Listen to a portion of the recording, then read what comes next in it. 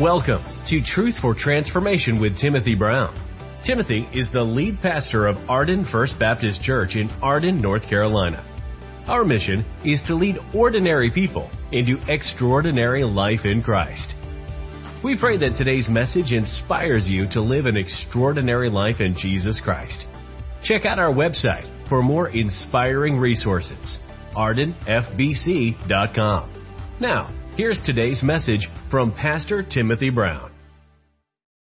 I'm Timothy. I'm one of the pastors here. It's so good to see each and every one of you. Welcome to those watching online. We are launching our new series called From Light into Darkness. This is our Easter series. As many of you know, we're in the season of Lent, where basically we are taking 40 days. Yes. What's that? Oh, I said it backwards. Okay, my wife just corrected me. I'm like, what? It's good to have your wife on the front row. Let's rewind. It's from darkness into light. Thank you. I was like, my wife's like, you got it backwards. Thank you. So we are launching a new series, and we're so excited. This series is preparing our hearts for the season of Lent as we look forward to Easter and the celebration of the resurrection. So we're going to be in the Gospel of Luke, chapter 14. So go ahead and turn there. And if I mistake again, my wife's going to help me on the front row. Just kidding. Love it. So as you turn there, opening thought, have you ever noticed the longer you live, the more expensive it gets? Like when I was a teenager, I thought buying a movie ticket was expensive. It was like $7.50 back in the day. I don't know how much it is now, but I thought that was really expensive. Then when I got my driver's license, you remember paying for car insurance? As a 16-year-old, it's really expensive because they factor in you're probably going to get in a wreck. So it's really high prices. We've got some teenagers in here know what I'm talking about. And then when you hit 18, you're like, how are we going to pay for college? Student loans, debt, what are we going to do? And then you decide, all right, now I'm out of college, I should probably either rent an apartment or buy a house. And if you rent, you have to pay first and last month's rent. You have to pay the electricity bill. You have to pay internet. I mean, all these costs start coming in. And then when you start having kids and you get the medical bill with the first baby, you're like, insurance only covers 80%, 20%. And as you get older and the bills keep increasing, and for those of you who are 50 plus, you tell me that the doctor's bills get more expensive the older you get. Is that true? But would you trade any of it in your life for the blessings that you have, right? You wouldn't trade any of it because the reality is everything is so much worth the sacrifice. The spouse, the children, the blessings that you receive, and just being able to live life. So today we're going to talk about the higher cost of this higher calling. Think about the high cost of what it means to follow Jesus. So we're going to read the most controversial passage, or at least the top 5 in the whole Bible, at least in the New Testament. This is one of those passages you skip over if you can. I was talking to another pastor this morning. I was like, or another church member. I was like, you ever heard anyone preach or taught on this? Or like, never. So this may be the first time you've heard it taught, because this is a passage you just don't talk about, and we'll determine why. So today I want to make it kind of an overview that Jesus is teaching the crowds. So you can understand his audience in Luke 14. Sometimes he's talking to the 12, and then sometimes he's talking to the crowd. And these crowds had followed them because they've seen his miracles. Many of them have been to the all-you-can-eat buffet bar, right? The 5 loaves, 2 fish, thousands of people fed. Many have seen Jesus do miracles, so they want their aunt, their uncle healed, that they're coming to Jesus to get something from him. So some have good motives and some have mixed motives. So what he's going to do is he's going to lay the high cost of discipleship. So salvation is completely free, but discipleship is very costly. So let's look at Luke chapter 14, starting in verse 25. And as we read this, I want to encourage all of you to stay the whole service. Those online, don't scroll, because if you only hear part of this message, you will misunderstand it. That's how hard this passage is. You have to wait until the end, okay? So nobody walk out. I'll call you down just like my wife called me down. Just kidding. I'll say, hey, wait, just kidding. I won't. But if you have to go to the bathroom, no one's going to call you. But this is one of those passages you just have to soak in. All right. With that being said, let's read one of the most controversial passages in the Bible. You ready? You're like, where's this going to go? All right. Verse 25. Now great multitudes went with him, and he turned and said to them, if anyone comes to me and does not hate, someone say hate. You know, my kids, we can't even say that word, can we, Lincoln? We can't even say the word hate. Jesus said, if you come to me and you don't hate his father and mother, wife and children, brothers and sisters, and yes, his own life, he cannot be my disciple. So we should just dismiss church right here. Hate my wife? Hate my kids? Hate myself? Jesus, you got to be kidding me. All right, let's continue. Now you know why people skip this passage, okay? And verse 27, and whoever does not bear his cross and come after me cannot be my disciple. For which of you, intending to build a tower, does not sit down first and count the costs, whether he has enough to finish it? Lest after he's laid the foundation and not able to finish it, all who see it begin to mock him, saying, this man began to build and was not able to finish. Or what king going to war against another king does not sit down first to consider whether he's able with 10,000 to meet with him who comes against him with 20,000? Or else, while the other is still a great way off, he sends a delegation and asks for conditions of peace. In verse 33, you may want to underline in your scripture, this is kind of the summary of why he's telling this. So likewise, whoever you does not forsake all that he has cannot be my disciple. Salt is good. But if the salt has lost its flavor, how shall it be seasoned? It is neither fit for the land nor for the dunghill, but men throw it out. He who has ears to hear, let him hear. Let's pray. Father, thank you for your word. And Father, as we talk about moving out of darkness and into light, and as we talk about how salvation is free, but discipleship is costly, as we prepare our hearts for Jesus dying on the cross on Good Friday and resurrecting on that first Easter Sunday, help us to prepare our hearts that we want to leave nothing back, that we want to surrender all. So Lord, as we launch into this new series, help us to be challenged, help us to be encouraged, and help us to leave this place different than when we first came. So Lord, bless your word as we talk about this difficult passage. Speak to our hearts. And we pray that your Holy Spirit would make himself known today. In Jesus' name we pray. Amen. So again, welcome. Today I want to talk to you about 4 costly sacrifices of discipleship. And in this message, I want to encourage you to hang tight because it's going to be challenging. It's going to step on all of our toes. But hopefully you will walk away renewed, encouraged, and understand what it's like to fully follow Jesus. So the first cost of discipleship is this. I must love God more than my very own family. So in verse 25, he starts off, great multitudes went with him, and he turned and said to them, if anyone comes to me. So he's laying the foundation of what it means to be a follower, what it means to be a disciple. And notice what he says, and does not hate. So it's like if I were in that audience and I heard Jesus say this, my initial reaction is probably like you. Jesus, to follow you, I've got to hate my mom. Sorry, Mom.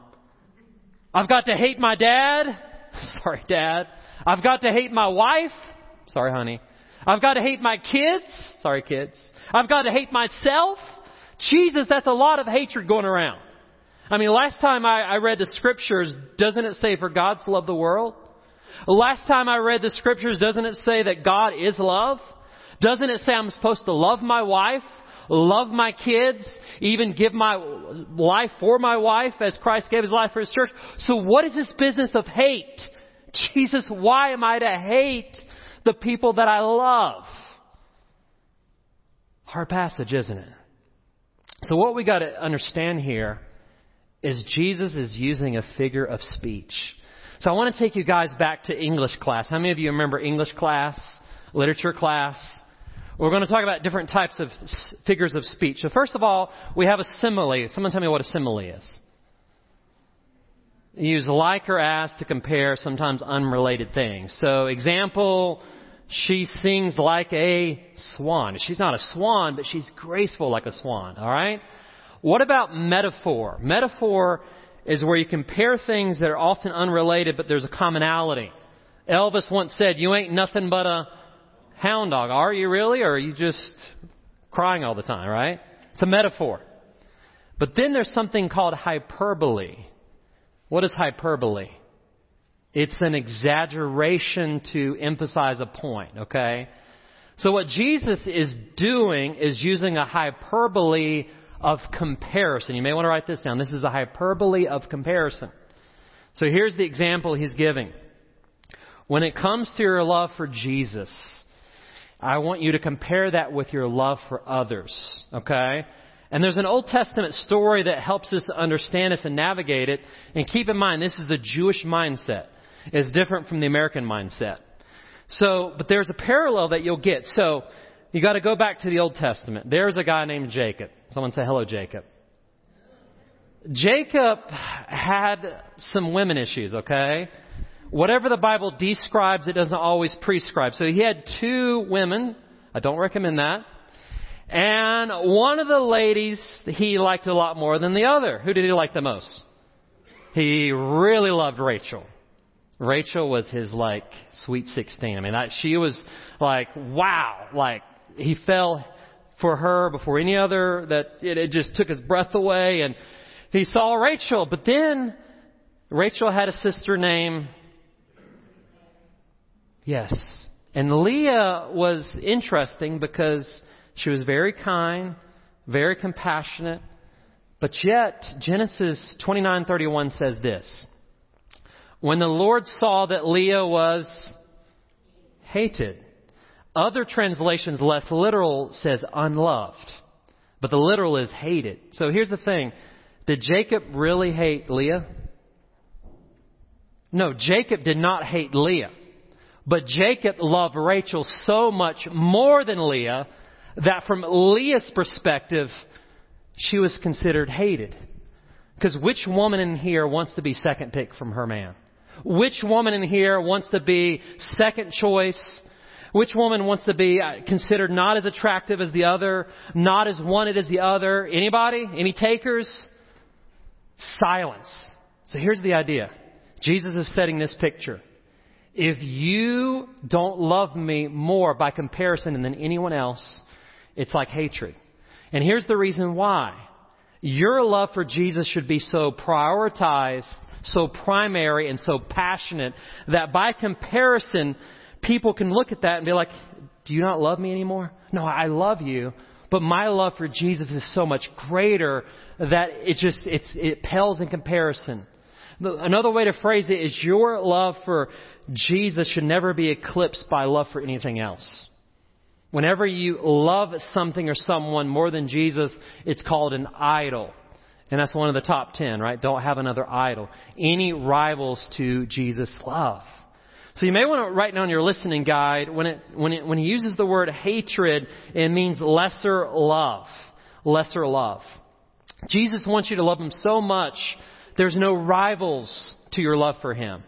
The moment that your affection and devotion to something else is more than to Jesus, that's considered hatred towards Jesus. If you don't fully love the Lord, your God, above anything else. Jesus said it like this in Matthew 10:37. He who loves father or mother more than me is not worthy of me. That's another way to say it that's less controversial, right? If you love your parents or your kids or anyone else more than me, you're not worthy. So imagine if I told my lovely bride here that, hey, this is like 14 years ago when we were getting engaged. Actually 15 years ago, because we've been married 14 this summer. I got that right, okay? And it's like, hey, I love you, but there's enough love of me to go around. I still want to keep up with my last 2 girlfriends. Is that okay?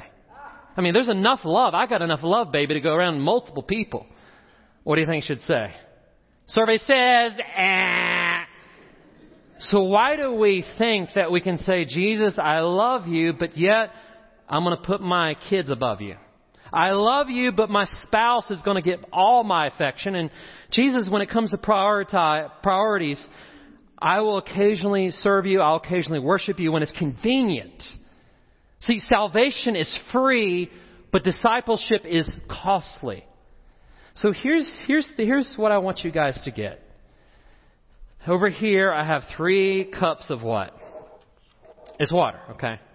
So this first cup, I'm preaching a little hard today, so I need a sip. It's good water. So this is the person that loves themselves primary and more than anyone else. This is the person that they're sitting on their couch and they're watching sports, and the wife comes, hey, don't bother me. The kids come, hey, I'm watching the news. And after about 6 hours of TV, you're like, all right, what did you want? And you're like, never mind. Have you ever met anybody that's just self-focused? Like their attention's so much on them? Selfish? Anybody? Don't point the person next to you. And here's the point. If I'm only self-loving first, my capacity to love others is very limited, okay? That's the person that's just not very, all of us have someone like that in our lives, right? All of us have that person, and it's like, well, why don't you pay me attention? Why don't you love? It's because their capacity is very limited, all right? So this person has grown from selfish to now their wife and their kids and friends, they come before themselves. They're at least putting themselves second, right? I'm second, my wife, others. And their capacity for love has grown. And it's good, but it's still very limited, right? It's still very limited. Over here, you have the follower of Jesus Christ. By the way, this is my workout bottle, and it comes with a nice straw, so it's pretty cool. Okay, here's the follower of Jesus Christ. They've moved from being selfish, it's not about me, and they realize, Jesus should probably come before other decisions, and I need to make him a priority. But here's the thing about this person, they haven't fully surrendered. Salvation's free, they've been saved, but they haven't come to the point of complete surrender. The Romans 12:1, where Paul tells the Roman Christians to present your body as a living sacrifice. Yeah, you're saved, but you're not surrendered. So this person has a lot more capacity than the selfish person or the person that puts their wife and kids first. But there's something a little lacking. I'll be right back. Excuse me a second. What happens when the person surrenders everything to God? What happens when they lay themselves to the altar and they say, God, you're first? Guess what? They move from here to here. If I can get this up here. For here, okay? And here's the reality behind that. All of us have potential to increase our capacity. Very few of us would find ourselves here. Some would find ourselves here. I think the majority of us would be like, I'm following Jesus. I'm growing. But I'm holding back. I still haven't surrendered. So when Jesus says to hate others, he's not saying hate. He's saying your love for me should be so big by comparison to anything else. When I compare the two, it's like, look at that. It's a comparison of night and day. So here's the analogy I want you guys to get before I wear myself out. If you have not fully surrendered to Jesus, you can't love others like you should. If you have not surrendered your full life to God, we're all going through stages of growth, but I want you to see that this 5 gallons is a lot more than this half gallon. So the reason why Jesus says to love him first, to make him the center of your universe, is because when he's that way, I have more love to go around for my wife and kids. When he's that way, I have more love for even my enemies. So here's the thing. You can't be a good friend until Jesus is your best friend. If he's your best friend, you can be a better friend. You can't be a good husband unless Jesus is at the center of your world. You can't be the best wife unless you've come to the point of saying, listen, I've counted the cost. Yes, I'm saved, but now I'm going from saved to surrendered. This is what Jesus is trying to get. When you love him most, when you love him more than anything else, you have greater capacity to love others. Amen? So that's the point he's trying to make.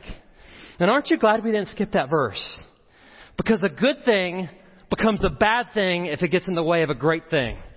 Like love for spouse is a good thing, right? Love for kids is a good thing. Taking care of yourself is a good thing, but a good thing becomes a bad thing if it gets in the way of the best thing. And Jesus is the best, and we've got to really focus on Him. So here's some applications. It's on your listening guide. And online, I hope you haven't tuned off yet, because you got to listen to this message. So why is salvation free, but discipleship costly? Because this seems to contradict the American gospel. Like, most of us have heard you pray a prayer, you walk an aisle, you're good for the rest of your life.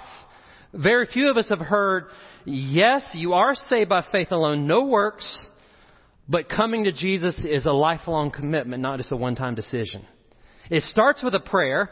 Salvation is free, not by works. But have we really considered that when we ask Jesus into our life and that we're going to follow Him, we should actually mean that we're going to follow Him, right? So I want to encourage you, as we look towards Easter, as we look towards the cross, that we got to count the cost of discipleship. Salvation's free. You come to Him nothing but a willing heart. But at the same time, if you want to follow Him, He lays some high standards of discipleship. So on the listening guide, just a few things. The greatest love should always produce the greatest sacrifice. Nobody is inspired when you pour out your heart and they don't reciprocate it. For you parents that you've bought your kids like cars or even houses and they showed little gratitude, how many of you want to do more for them, right? You're like, okay, if you don't appreciate it. So for us, we've received the greatest gift on planet Earth, Jesus Christ laying His life down for us. So if we don't reciprocate that, what is that? Jesus gave His life for us, so only a rational response is to give our life back to Him. So look at those points. We're not going to go over all those, but those are just to take home and just to self-examine. Are you willing to pay the high cost of a higher calling? Number 2, I must be willing to live for Jesus so much that I would be willing to die for Jesus.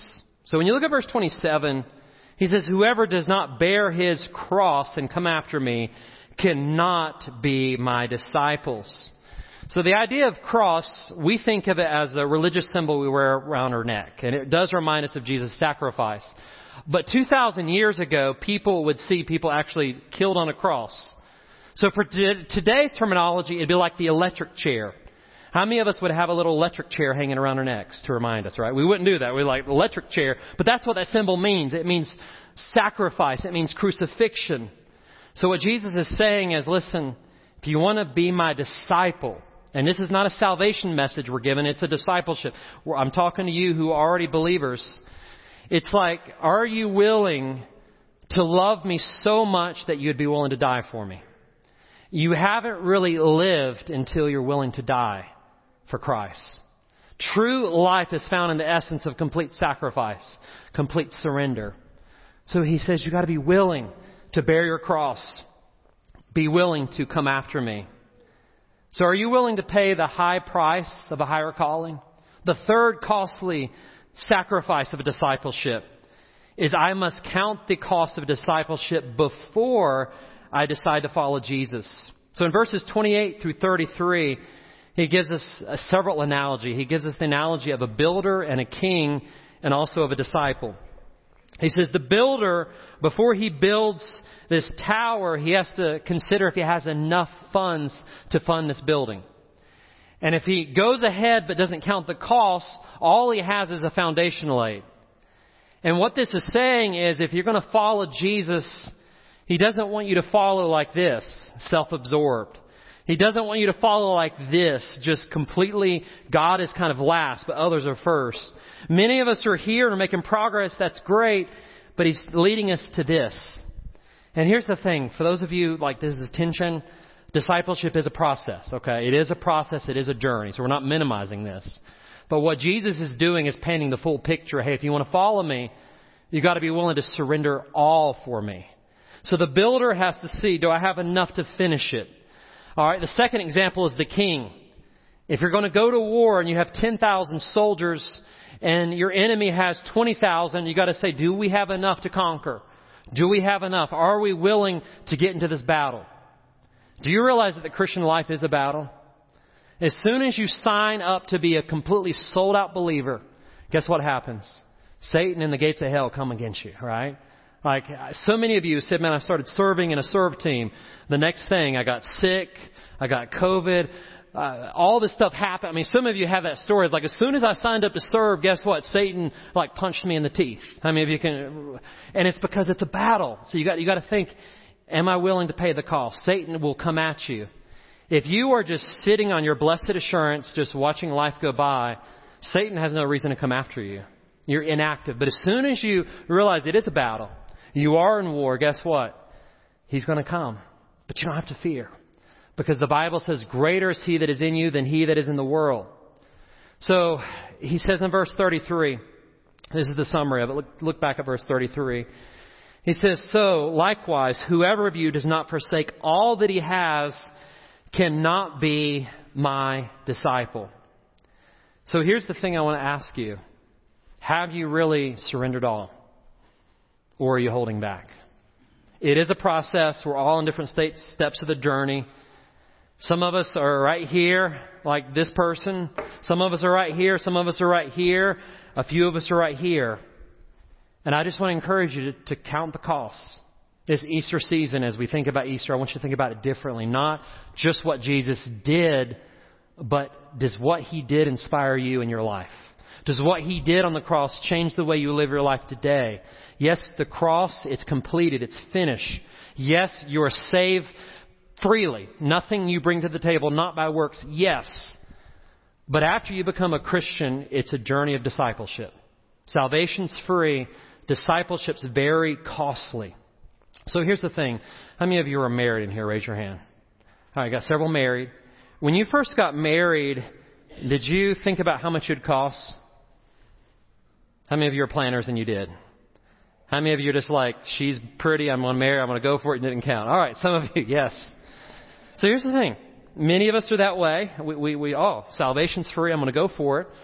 But then we realize the Christian life is really hard, right? It's impossible apart from the Holy Spirit.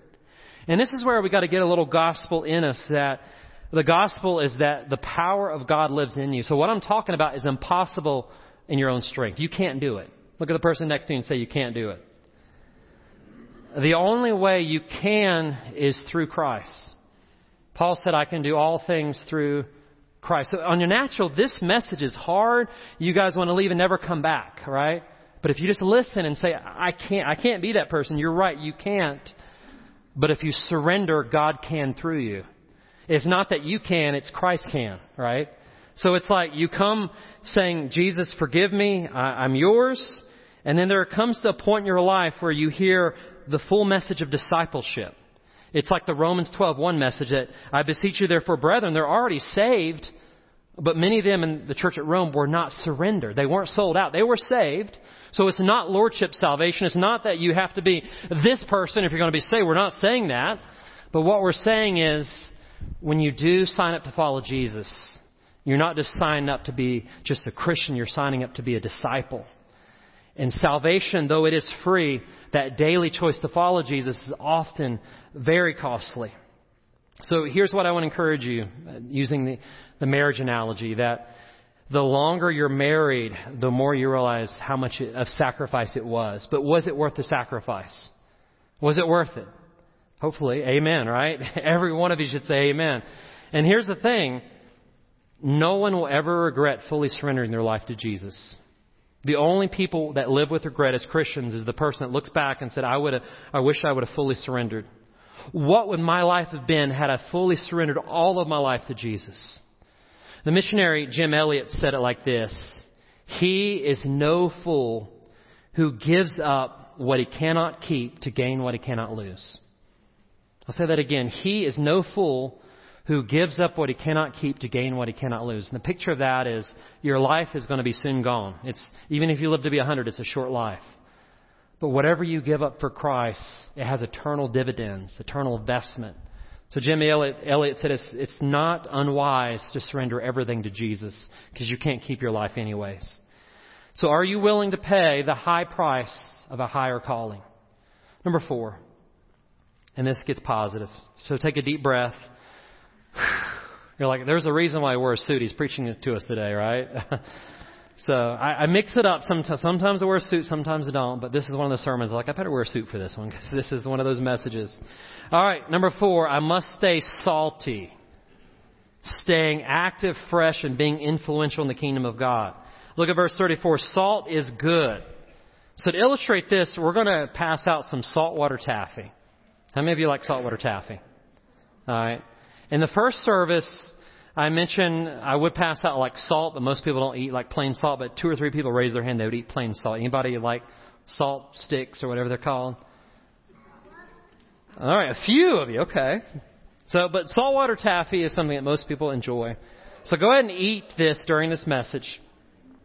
And even though this message was challenging, even though it was difficult, I want you to look at the blessed byproduct. If you do this, if you surrender your life and you become like this type of person, your capacity is more increased to love.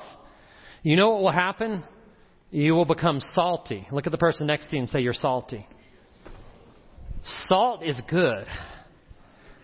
So go ahead and eat that. And as you eat, I want to talk about salt.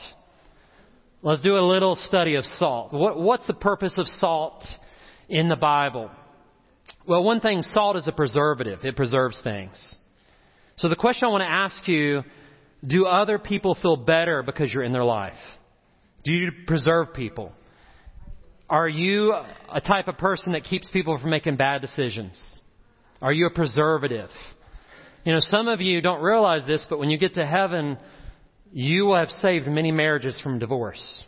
You will have saved people from committing suicide. You will have been that preservative where someone is about to take their life. You didn't know it, but you called them and said, I'm praying for you. And they never told you, but they were about to do something harmful. Salt is a preservative. Salt is also a healing agent. How many of you have ever swam in the ocean and had a cut and like 2 or 3 days later it's like healed and you're like, wow, and some of you have been in saltwater pools, like the state of Texas has a lot of those. And it's like you see that salt is a healing agent. So if I'm this high capacity believer that I love God most of all, then guess what? I'm going to be a person that ushers in healing in people's lives. Salt does that. Is the saltwater taffy pretty good? Be careful you have fillings. You don't want to pull one out. Okay, just a warning. I forgot to say that before. It could happen, okay? Salt also promotes flavor. You as a believer should be flavorful. You should be the most flavorful people on planet Earth. And Jesus gives a warning, but if the salt loses its flavor, well, how can salt stop being salt? Well, in this day and time, other minerals and other impurities were mixed in with it. So even though while salt is always salt, you can't really use it if impure things are mixed in there. So the idea behind it is you could be this type of believer, but over time, you start to crawl off the altar. And then you know what? It's all about me. I've been hurt. People have hurt me. I've been hurt at the church. And you go from being this believer to this, and now I just want to have a pity party. I just want to sip on my drink and have a pity party, except it's not water sometimes, it's something else. You know, you're just like, woe's me. And you get in this pity party, and then you hear a message like this, and you're like, all right, I've got to put myself aside. I've got to put others ahead. All right, Jesus, you're back, and Jesus, you're at the center. And salt promotes flavor. But also, salt promotes thirst. Are you thirsty today? After you eat the saltwater taffy, you're going to need some. And by the way, I got this 5-gallon jug. I can share a little bit, okay? I can share. So here's the thing. When you're in people's lives, you don't have to hit them over the head with a Bible. You don't have to be preacher or wear a suit. You don't have to do any of that. But just being the presence of Christ living in you, saying words of compassion and love, saying to people, I'm praying for you, and actually praying for them when you tell them, right? Sometimes we forget. But like, you become salty. And as you're salty, people are like, man, I'm thirsty. I want what you got. So I just want you guys to think about salt. And it reminds me of this story of this young lady. She went with a group of girls to a coal mine. And they were going in a coal mine, and all these ladies showed up, but one showed up in a white dress. What's the problem with a white dress in a coal mine? And she didn't know. She'd never been to a coal mine before, so she was trying to convince the operator that was giving a tour of the coal mine. She's like, listen, I can wear this white dress in. I'll be okay. And he said, dearie, you can wear a white dress in the coal mine, but you're not going to come out wearing a white dress, right? And here's the picture. A lot of us go into the world and we have the best intentions, But if Jesus is not like our greatest love, the influences of this world begin to rub off on us.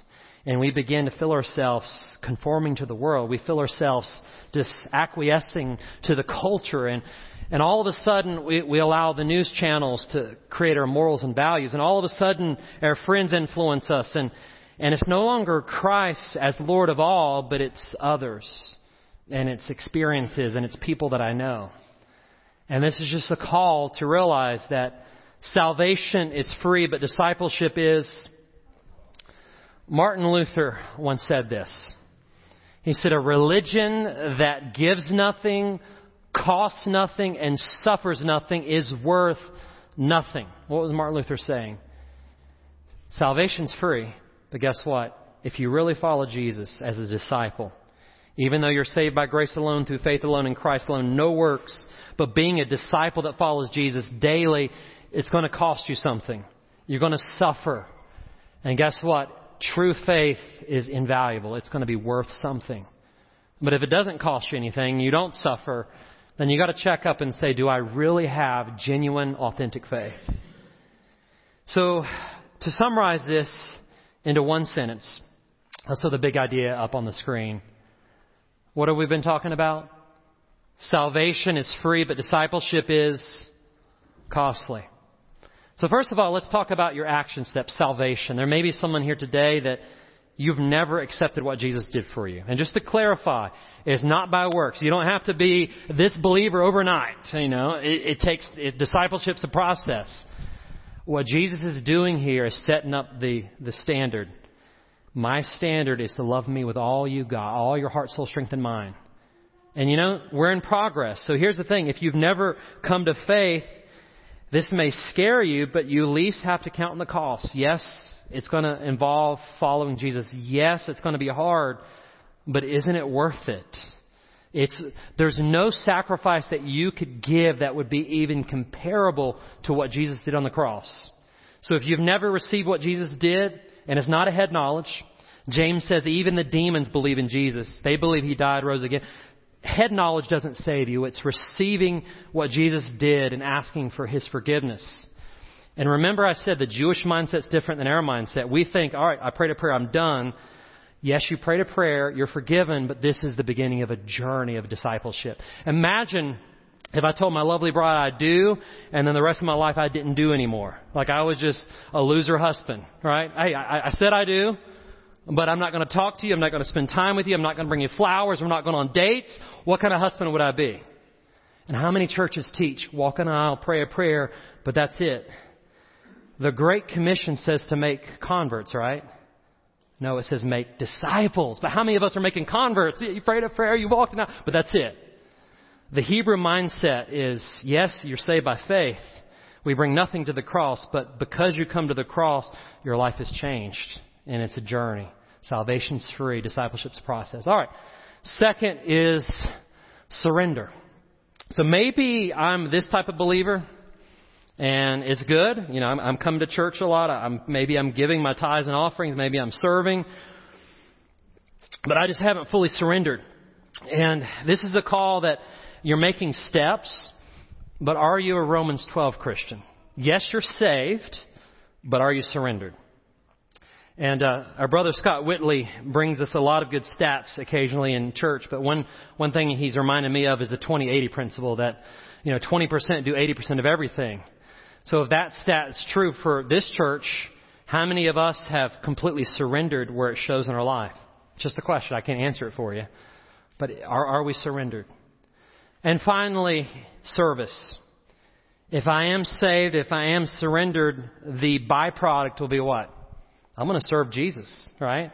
If He's the center of my life, when other things get in the way because He's priority, I'm going to revolve my schedule around Him, not around my wants, not around my pleasures, not around my hobbies. If Christ is at the center of it all, He is at the center of it all. And I rearrange my life to fit Him at the center. Jesus is Lord, amen? We say He's Lord, He is. That means He tells me what to do. So I encourage you to take this message and pray about it, wrestle with it. Because salvation is free, but discipleship is costly. Let's pray.